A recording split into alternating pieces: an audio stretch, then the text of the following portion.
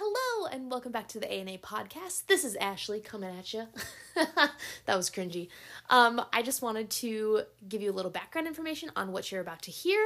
So this is going to be the second part in our series on the education system in the United States. Maybe there'll be more episodes to come. Maybe not. We'll have to see. But you're just going to be jumping right back into the conversation that we left off with. So it's going to feel a little choppy again. But that's just how it goes sometimes. So we hope that you enjoy this episode, and we look forward to talking at you soon. Yeah. Catherine, I have one quick question for you. Yeah. What sorts of legislation or policies would you say would be helpful to teachers like yourself?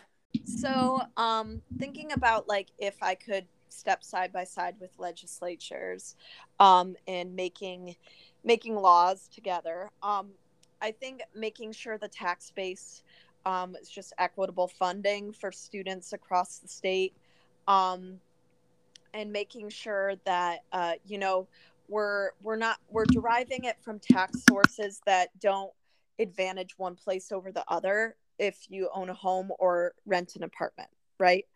And making sure we're giving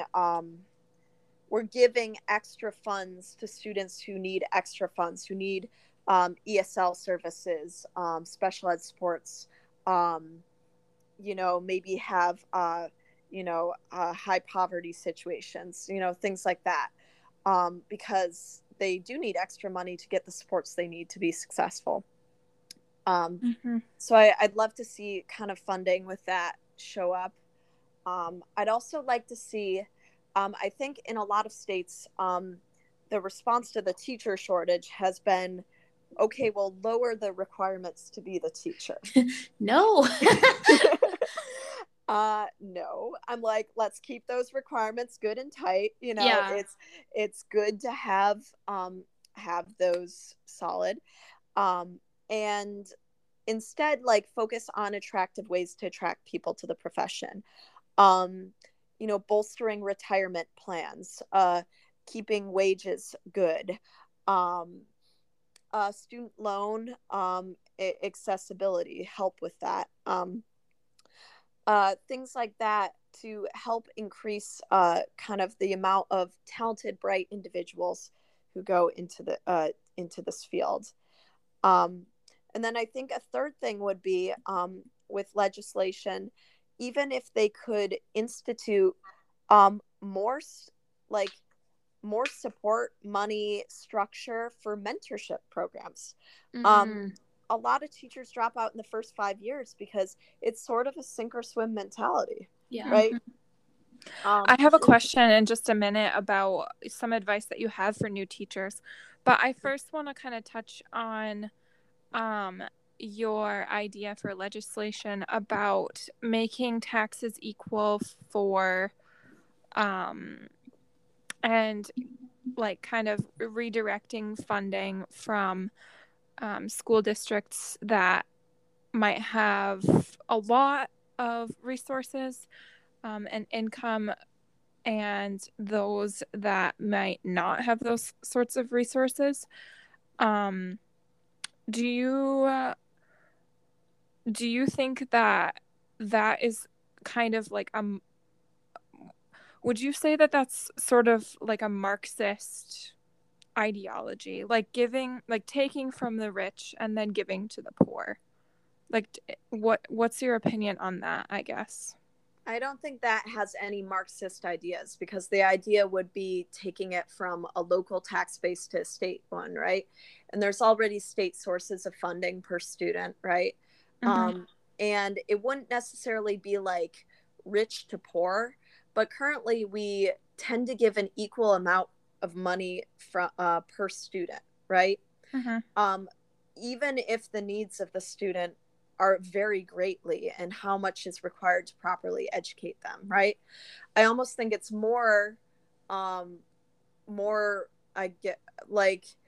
it's more false to give everyone like an equal share of the pie, right? Right. If like their needs vary greatly, right? And so for me it's almost more unequitable to like just be like, okay, everyone's getting a band-aid, you know, and you have somebody who has like a huge leg wound, you know. Yeah, internal bleeding. Yeah. And so the thing is also, if it was more of a state tax than a local like property based tax, it wouldn't be stealing from anyone, you know. It wouldn't be taking money out of a community and like putting it in a different one. You know, it would be the students of the state going to the state public school system receive funding and supports for that. So and I also think that areas that have more wealth inherently, you have PTOs, you have boosters, your voters are more likely to vote for bonds and things like that, which add extra money into the school system. Things like that. Inevitably, if you want to put extra resources into your community, it's not like they're just going to pick them all up and take them away, right? Mm-hmm. It's simply the base tax level, not those additional features there, which would honestly help our students in rural and urban schools as well too. Thinking about schools like in very rural areas who require much more transportation costs because they're driving kids all around, you know, to pick them up even an hour away, you know. That's a huge transportation cost, you know, that they have you know, a smaller, more diffuse population. So things like that. So that's more of where I'm coming from. I definitely think when it comes to money, you're absolutely right that people have a lot of strong opinions on that. Mm-hmm. And I think we should be mindful of people who would be concerned, you know, who would be concerned about that. And ultimately, that's why our funding models don't change, because most Americans, when you survey them, are willing to discuss changes to the education funding model. But then when push comes to shove, they don't want to do anything. So That's a good point. yeah. That was really good, Catherine. Thank you for that. Yeah. Again, like when I look at that and like all the mess that like the funding is in the education system and everything, my mind just immediately goes to the federal government and how I wish that they would just get their like hands off a little bit, because when we try to do everything so equal everywhere, but what's going to work in California is not going to work in South Dakota. You know, like it's not. These are two areas with very different populations, very different demographics, very different needs.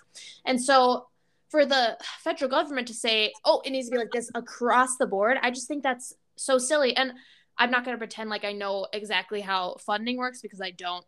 And I do think that states do have they have a nice say in what goes on in their systems, but I think they could have more. And I think when we allow people that know their people to make the decisions, things often go better. I don't know. I guess that was kind of tangential, but yeah, well, I think education has sort of it's, when you think about the 10th Amendment, I believe, which it talks about all powers like not stated are reserved to the states.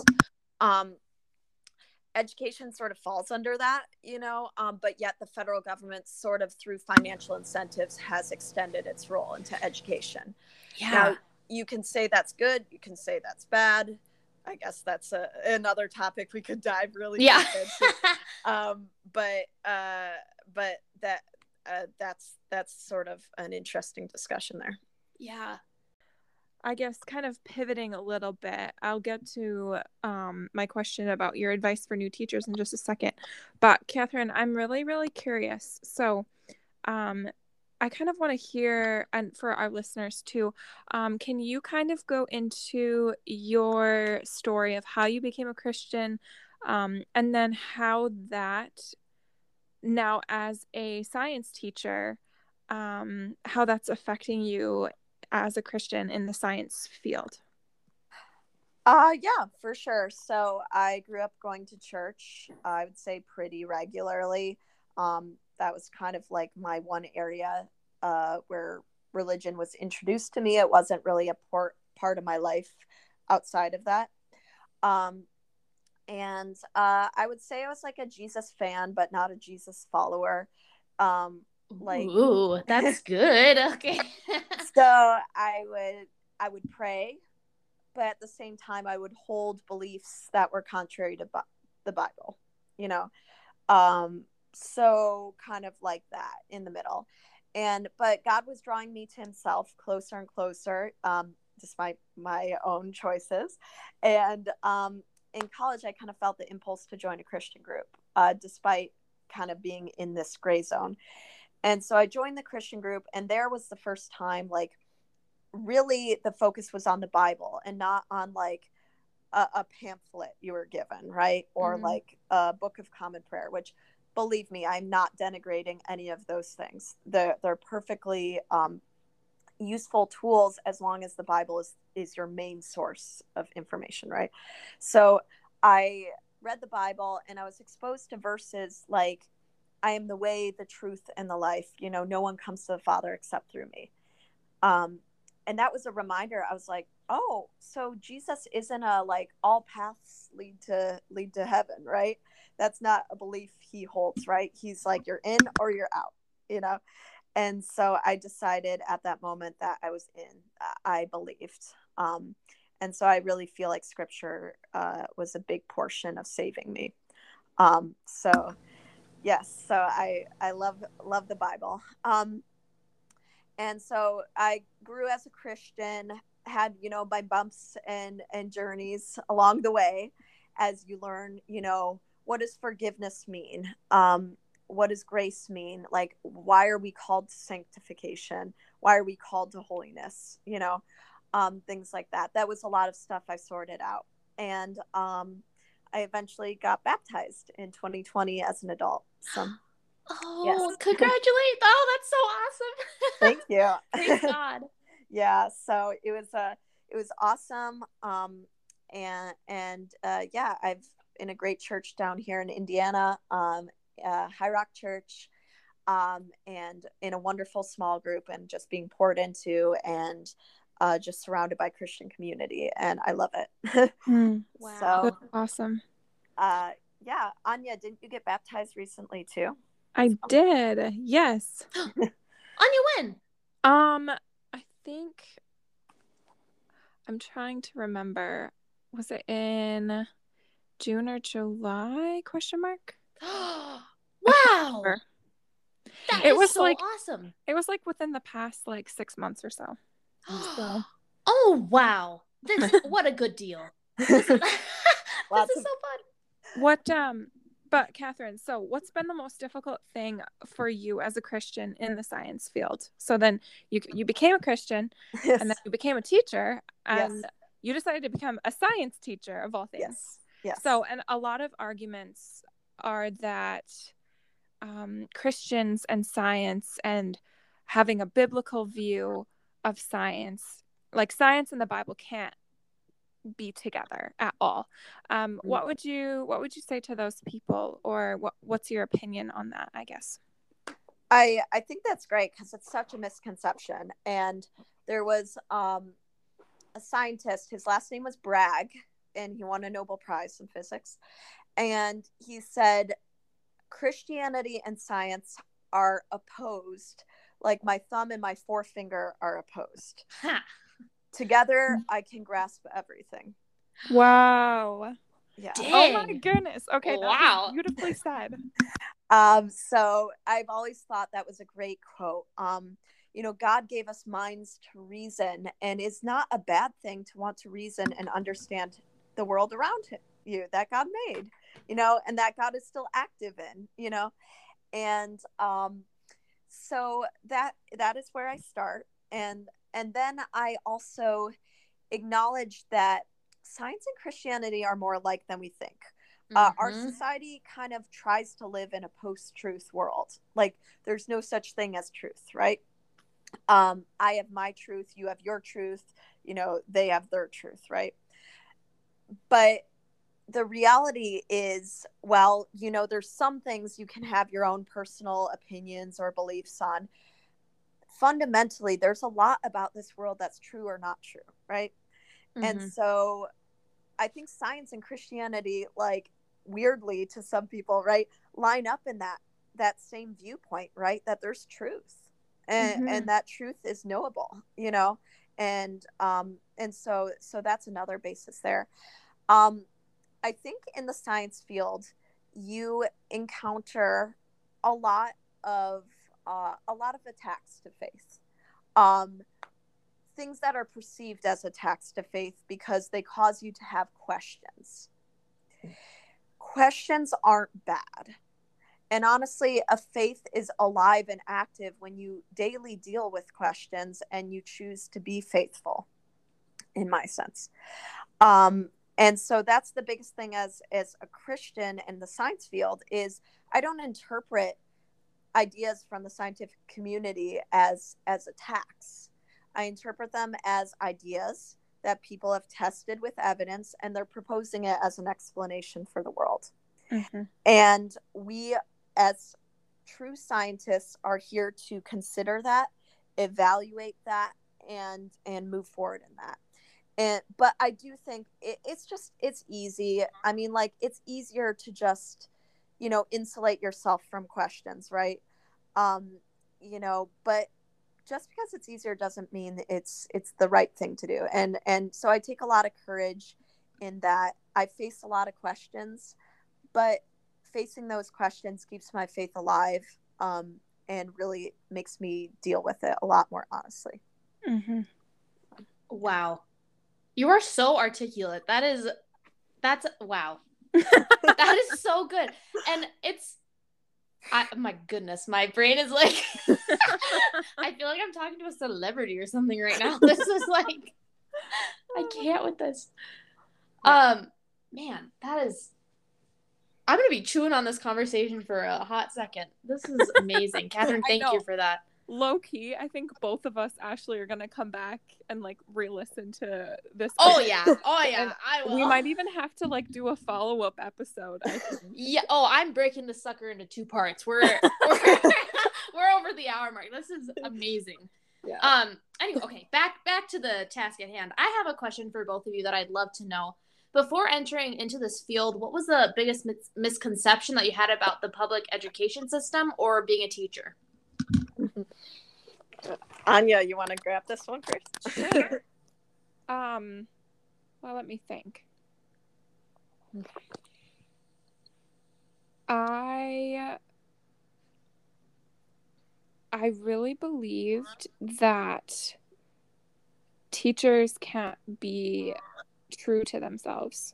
And like as a Christian teacher, especially, working in a public education system, that generally speaking doesn't really approve of Christian views or a Christian worldview. What I've learned is that you can apply for a job and realize that, the school system that you're working for might not be for you. There are plenty of education systems that you can work for as a Christian educator, that are not just public education fields. I love and respect Catherine, you so much. I think what you're doing is you are on the front lines of battle, my dear sister. Like, Thank you. You are dealing with a lot of the hard issues right where you're meeting. It's basically where the rubber meets the road. And it's not my calling as a teacher. I think personally, for me as a teacher right now, it's in the home, like with my kid. So, and that looks very different. Every day of teaching for me is very, very different than Catherine, and even eventually Ashley when you get out into the field as well. And so I think that's a misconception. You have to go to a public school when you graduate as a Christian teacher. You don't have to. There's so many different kinds of teaching jobs. And it's okay to, especially when you're such a new teacher as well, to shift school districts, if it's not working for you, or if you're just not vibing, like it's okay to make a change. So what about you, Catherine? So I just want to take a minute to just uplift Anja here with a Bible verse that came to mind here. I was just thinking of in Proverbs 31, where it says, "Her mouth is full of wisdom, kindly teaching is on her tongue. She is vigilant over the activities of her household. She doesn't eat the food of laziness.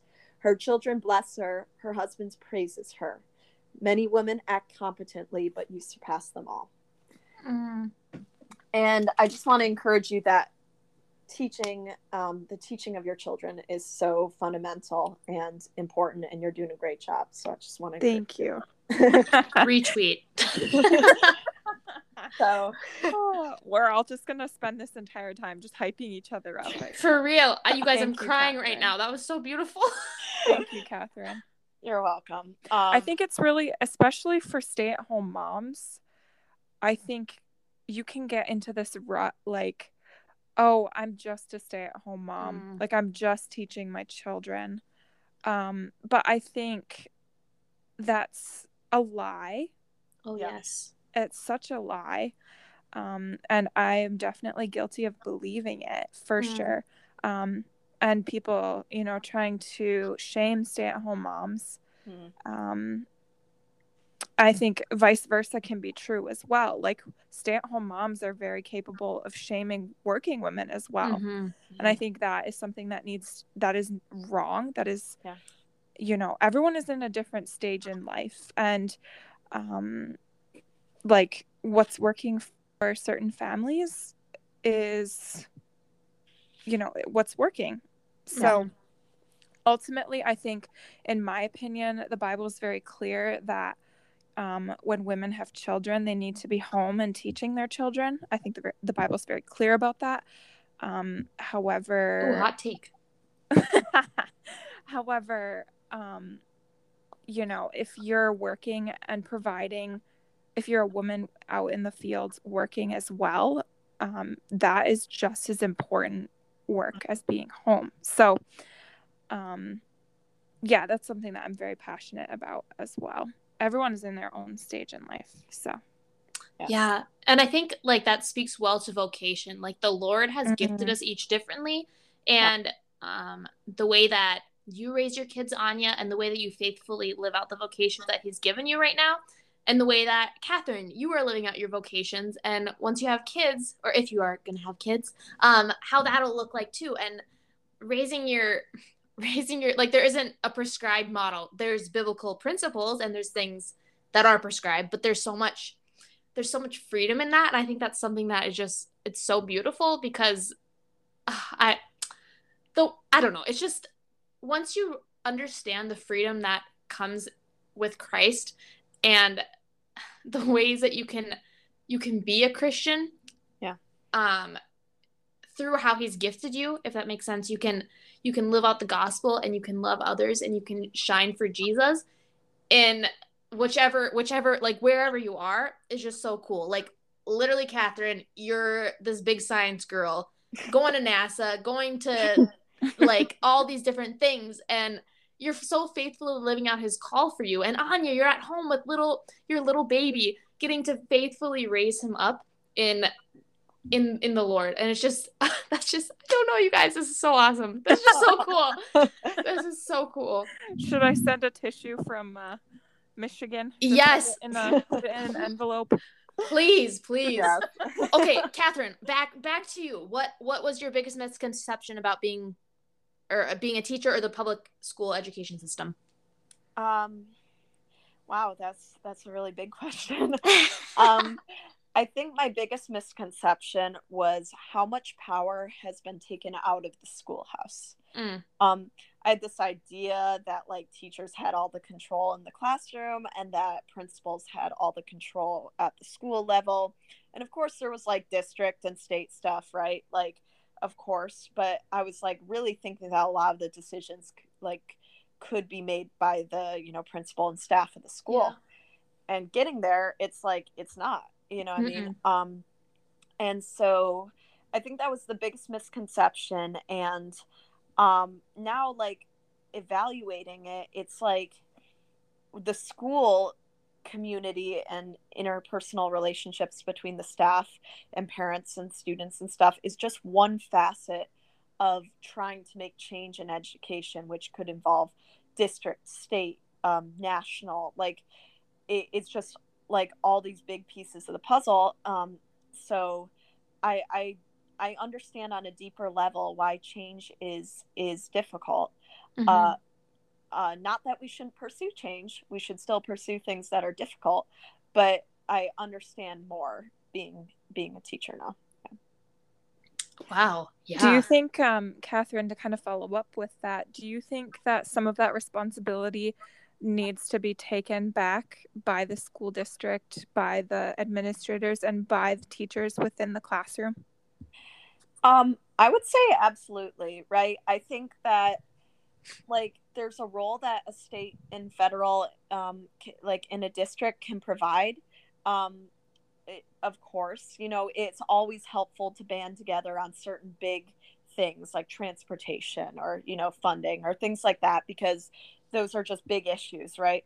But when it comes to curriculum, what students are learning, discipline, even things like that, like, I think Ashley said it earlier, but she said, like, things just go better when, like, people who are local, like, get together and talk about it, right? Mm-hmm.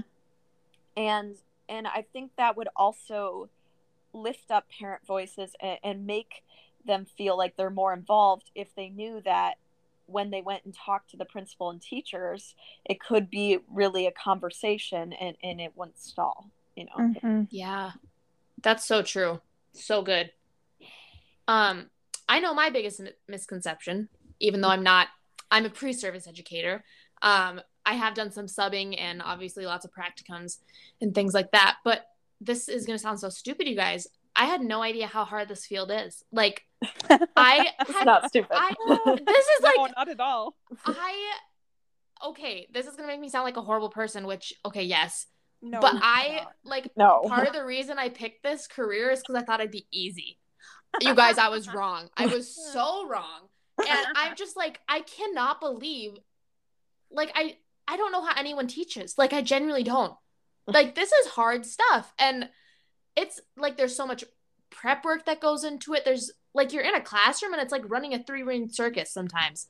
And I'm just like, I have so much more respect for all the men and women who educated me in the public school system and in college now and my former school than I ever did before. And I don't know if any of my former teachers are listening to me, but I'm so sorry for what we put you through. Like, genuinely, anyone that's an educator, I have so much love for you.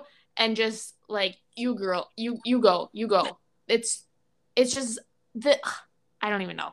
Just, there's so much work that goes into it. Mm-hmm. Yes. And I think that's also a misconception that a lot of other people have. Like, oh, teaching is just an easy job. Like, they don't need to get paid more. Girl.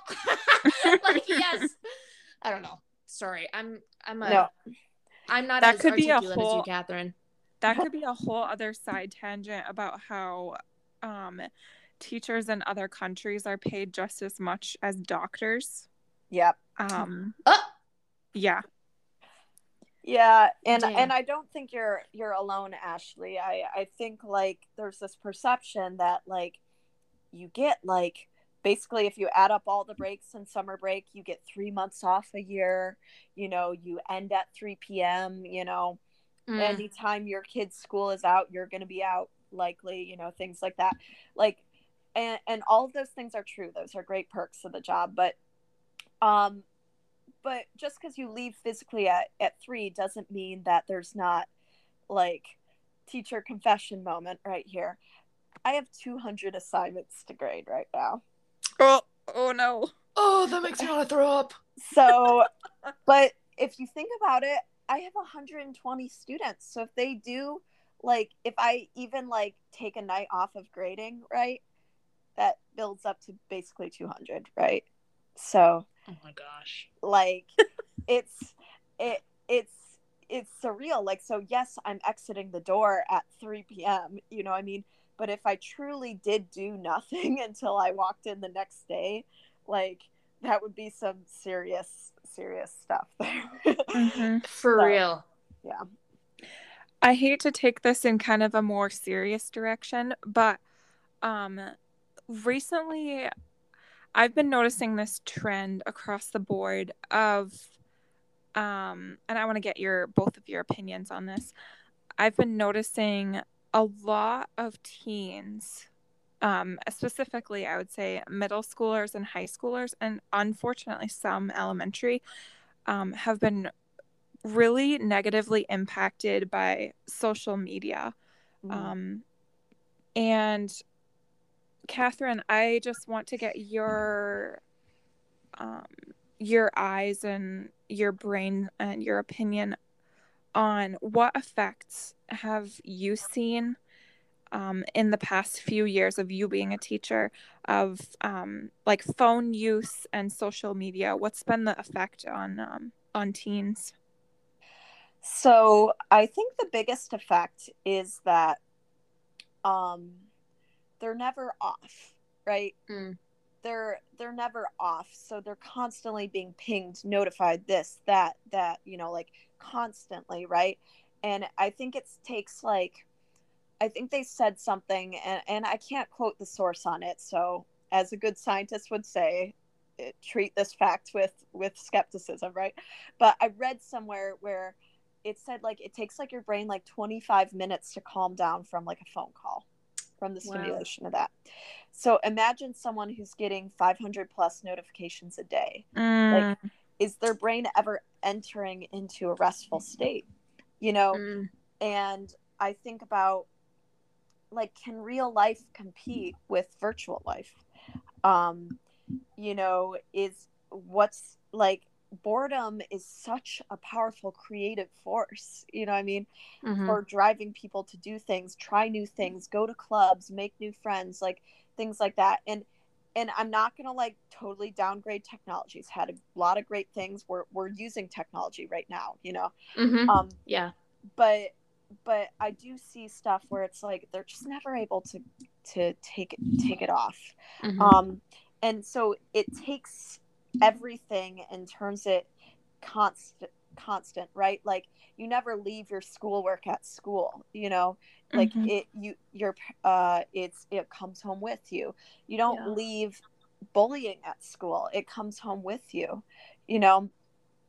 Just remembering the tragic suicides I've heard about, where social media has been a prominent factor in that. The bullying can follow kids pretty far, and it can make them feel like there's no escape, and that's a very, very sad thing. So yeah, I can definitely see that, where I see students feel a little bit more anxious, and a little bit like they're constantly tied to their phone, because what if they miss something, like what do you do in your own classroom with just phone use and stuff like that? Obviously you're in high school, so it's a little bit different, but what's your school's policy, and what's your own classroom policy for phone? So our school administration is great, and they really try to support teachers. And their policy is that they will support whatever a teacher does in their classroom with the cell phone policy. Ooh. So if you give them a discipline consequence, they will carry it out, because they want to support teachers. My personal philosophy is that I've done a little bit of very skimming research, but even from the little research I've done, I've noticed that students who have cell phone use in class tend to have a full letter grade lower than their peers who don't have their cell phone. Wow. Yeah. It's pretty crazy. And even think about it. If you're on your cell phone constantly, are you able to relax and listen to a music piece, engage in a discussion, think about an algebra problem? It's hard, Yeah. And So what I do is I welcome all my students to class, have them sit down, and then I put a timer on the board and I give them 1 minute of cell phone time at the beginning of class. Then when that minute is up, I say, okay, kids, our 1 minute of cell phone time is up. Let's put our cell phones in the backpacks. So they then put their cell phone in their backpack. So it's not on them, it's in their backpack, which helps because if it's on them, like it'll be constantly buzzing still right in their pocket. Then I remind them, like, if I see your phone out, when I've told you to have it in your backpack, I will either take it up to my desk, or if you refuse to have me take it up to your desk, you can take a referral down to the office. And then at the very last 5 minutes of the class, I give them the last 5 minutes to use their phone. And we have around 65 minute classes. So essentially I'm exchanging 6 minutes of instructional time for 60 minutes of uninterrupted time.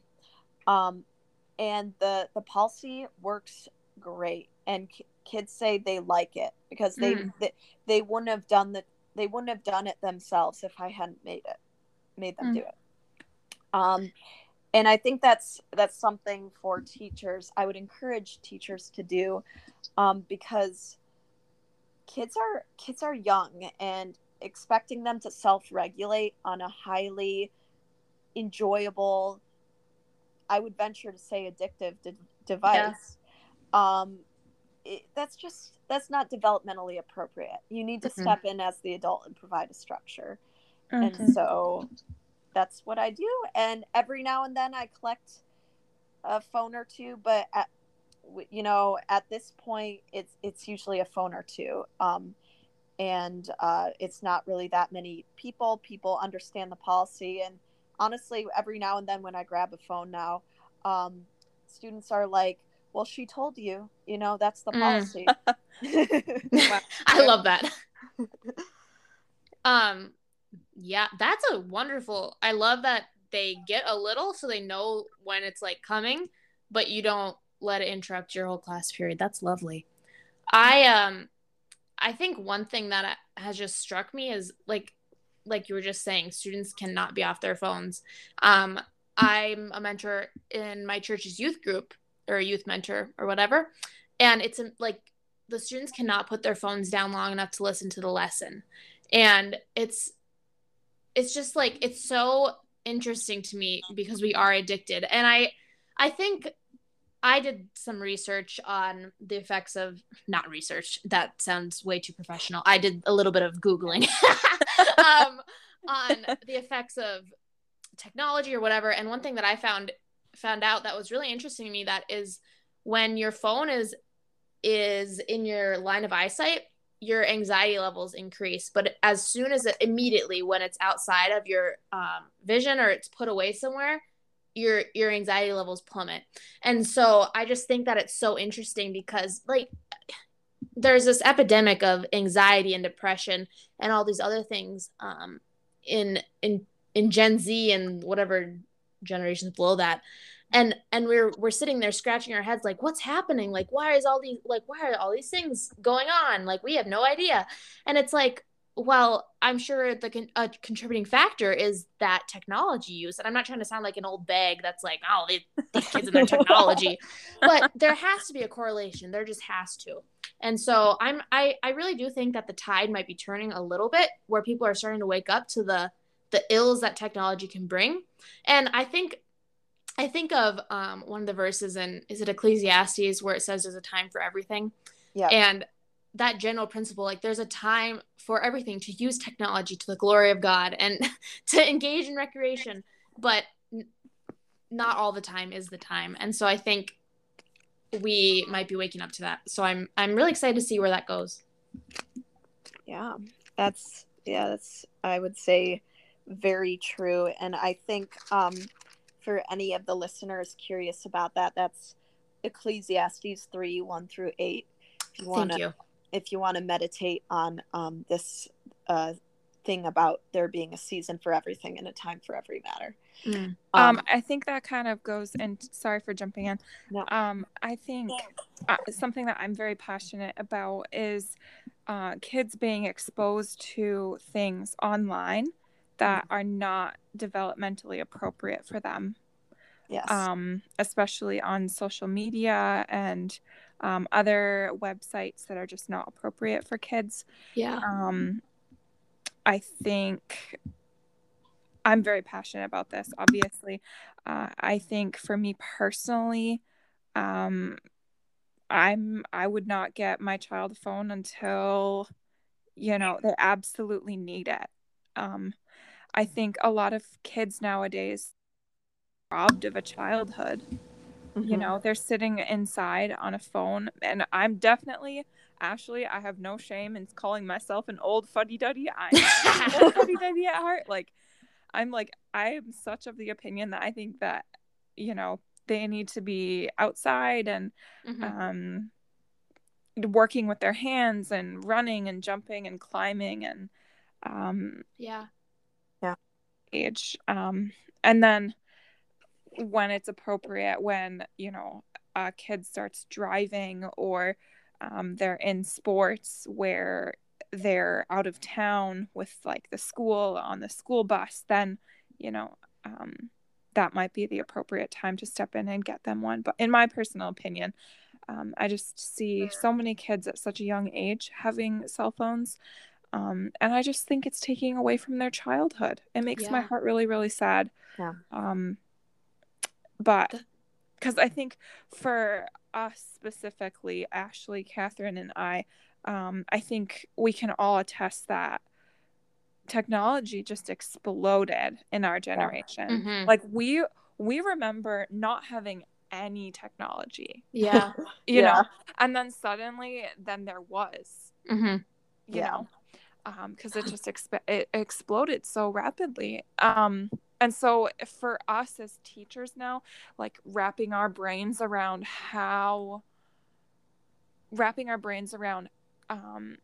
the fact that some of these kids are just growing up with it, and they don't know a life without it, whereas we are like the last generation that does. Yeah. So that's so true. And go ahead. No, you go ahead.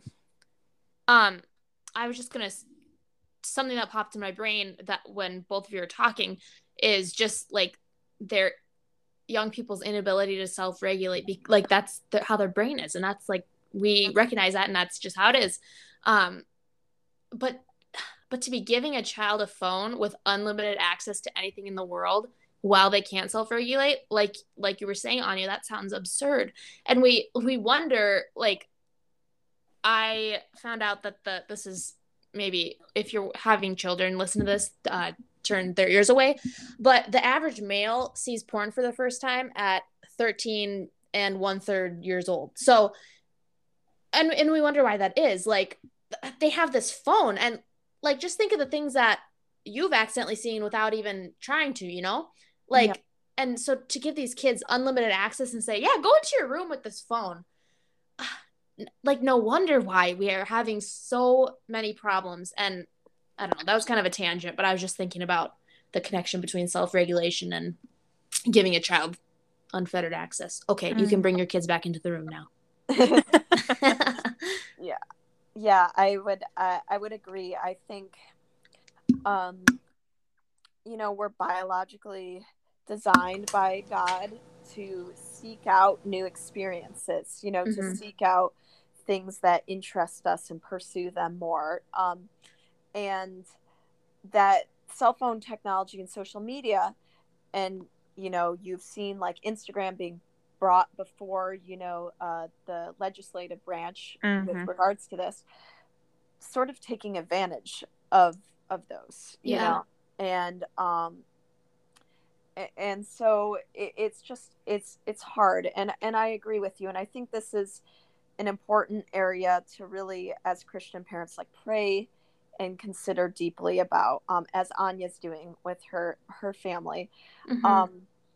Like it is access to anything, you know what I mean? And you just have to have a lot of discernment on that, and really think like, does the enemy need to attack you if he can distract you? Oh, wow. Geez, so many good one-liners. Okay, sorry. I can see an Instagram post now. Yeah, I know. That's what I was thinking. Okay, sorry. Anyway. But essentially, that's the core of it, right? Yeah. You know what I mean? And that's why like technology can be used as a really great tool, but I think we would be lying to ourselves if we said that like every middle schooler who has a phone is like conscientiously thinking about how to use this super well, right? Yeah. So again, yeah, this is where mom and dad, like, they just play a huge role. Like, if mom and dad have great conversations, if they guide, they teach, they support, they hold accountable, like, this can be such a positive experience, and it can be such a parenting opportunity to step side by side with your kid rather than, one extreme of just giving them the phone and walking away, and the other extreme of like locking them out, until they're, out of your house completely. So, I don't know. That's just my personal opinion. And I say this with all the humility of being somebody who doesn't have kids. And I acknowledge that you're a perfect parent until you have kids, right? So yeah, really. Yeah. Oh my gosh. I love that. So this has been like an hour and a half conversation. So I'm thinking maybe we should wrap up, and then we could maybe figure something out because I know we could talk about this for like 2,000 hours. Yes. I have a few more questions that maybe we could quickly run through and then kind of wrap up the episode. What do you think, Ashley? Sure. Okay. Go for it.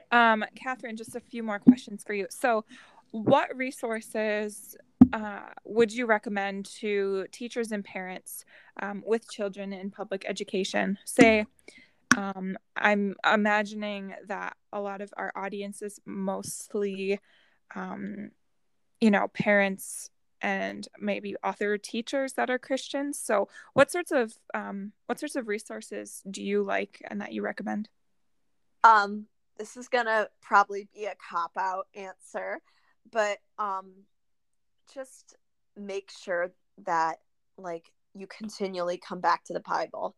You come back to it by yourselves as parents. You come back to it with your child as you walk through the public education system.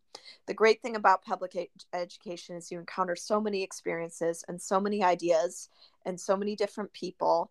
And if you're prayerfully walking through the Bible and like saying like, oh, they discussed that, let's discuss this with regards to the Bible as you go along, that's such a powerful learning opportunity. You're acknowledging the experience and you're taking it back to the Bible, and you're setting a precedent for your kid to do the same when they encounter things in the future. So just hyping up scripture. Yes. Soli Deo. Love it. What's the scriptura? Sola scriptura. Sola scriptura. Yeah. Yes. A couple more questions. I'm going to quickly run through again, Catherine and Ashley. Any advice for new teachers? Find your supporters, find your mentors as quick as you can. Find the people who are going to give you encouraging words, who are going to uplift you in the school environment specifically, and also outside of the school. It makes a life and death difference to the quality of your career. And things like that. I can't count how many times my wonderful mentor has just steered me in the right direction, given me great advice and support. And I can't count the many times that my Christian friends have just prayed for me and just uplifted and bolstered my spirits to just keep doing the work I'm doing. And funniest story? Funniest story. Well, I did pull an April Fool's prank on my students today. Oh, let's hear it. Okay, so we're learning about human blood types. So humans have different blood types, A, B, O, B. And so we were learning about blood types, and they were having to fill out kind of like those Punnett square sheets to practice problems. And I was like, okay, guys, like make sure you click on this video link to watch kind of an explanation video before you jump in. Okay. Everybody just watch the video. And so they all click on the video, and it was actually a link to Never Gonna Give You Up. Yes, you rickrolled them. I love it. I knew it was going that way. And the whole class was like, what? And they were just like laughing, and just they were so surprised, and everything like that. And it was just a funny moment to like laugh with them. And then I actually directed them to the real link that would help them out with their assignment. That's so good. Yeah. That's amazing. Yeah. Oh my goodness. And Catherine, I just wanted to let you in on a little insight of how we normally run our episodes. So we have a fun closing question. And so our fun closing question for today is very, very timely and perfect for you, my dear, because it is on a scale of 1 to 10. How spicy do you like your food? Oh my gosh. Me and Anja are cackling over here, and Ashley's like, what? I need to know. Okay. So I'm at a 10. I love spicy food. Are you joking? No, she likes it like a 15. Let's see. What? Yeah. Catherine. Okay. Sorry. Keep going. So there's a couple stories here, and I won't keep you guys too long. You can choose which one you want to use. But one time I invited Anja over for mac and cheese. Oh gosh. And I dumped half a bottle of hot sauce in the On purpose? Yes, it was a crock pot though. It was big. Like it was. Oh, okay, okay. But like it was still the optics of Anja coming in and me dumping like hot sauce in it. I'm like, what are you doing? So that's funny. And then we also had this Thai restaurant we enjoyed a lot, and they would like have this option for a spice tray. And so I would order mine at like the maximum spiciness and then like dump spices on it. So yeah. Is it the one in Marquette? Yes, Thai house. Great food. Yes. Yeah. Okay, yes. So my, that is, I'm so shocked. Anja, what do you like your spice level at? Like a 3. Okay, yeah, same. I like a little bit of spice. Like I can handle a little bit of heat, but like Catherine and I would go to Taco Bell, and there she'd be like dumping 5 packets of Diablo sauce on one taco. Catherine, oh my gosh, you must have a steel trap stomach. That is. I just love spice. I don't know why, but man, that's good. Honestly, what a flex. That is, wow. Okay, we need to do this again. After we hang up, I would love to just like chat and kind of like debrief with you guys on the phone. But thank you so much, everyone, for listening. Yes, thank you. You can find the ANA podcast on Apple Podcasts, Spotify, or linked in our Instagram account at AAPod2022. Again, that Instagram account is called at AAPod2022. If you're listening on Apple Podcasts, please leave a comment and review so other listeners who want to know more about Jesus can get connected and listening. And on that Instagram account, we post updates on when the next episode comes out every other Wednesday, and Bible verses of encouragement, and we ask questions, which we will try our best to answer in the next episodes. So, Catherine, thank you so much. We've been so happy to have you on. Seriously. Girl, come back on, please. Yes, I think like, we're going to have to do another one. We might have to ask our Instagram followers what sorts of questions that they would have for you. We could just do like a Q&A with you. So yeah, Q&A. This has been so fun. Thank you so much, Catherine. Yes. Thank you for having me. It's been so fun to talk to you guys. And I love how you're not afraid to like ask hard-hitting questions or follow-up questions. Like, keep speaking the truth and keep having these discussions. Thanks, girl. Thank you, Catherine girl. Thank you. Bye. See you later. Goodbye. Bye.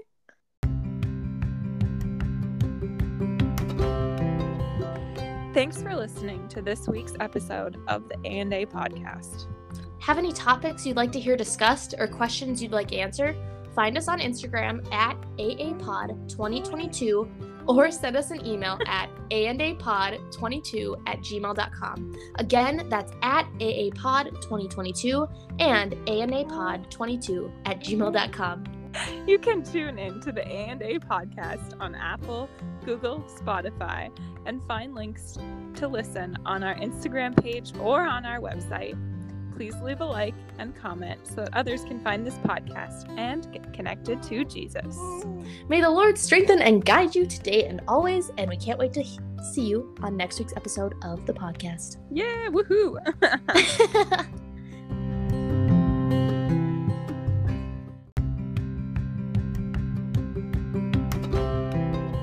I'm Anja. And I'm Ashley, and this is the A&A podcast, where we talk about Jesus, apologetics, theology, and more. We hope to provide a biblical perspective on issues facing young adults today and pray our conversations will draw you closer to the heart of Jesus through each episode. Welcome to the A&A podcast.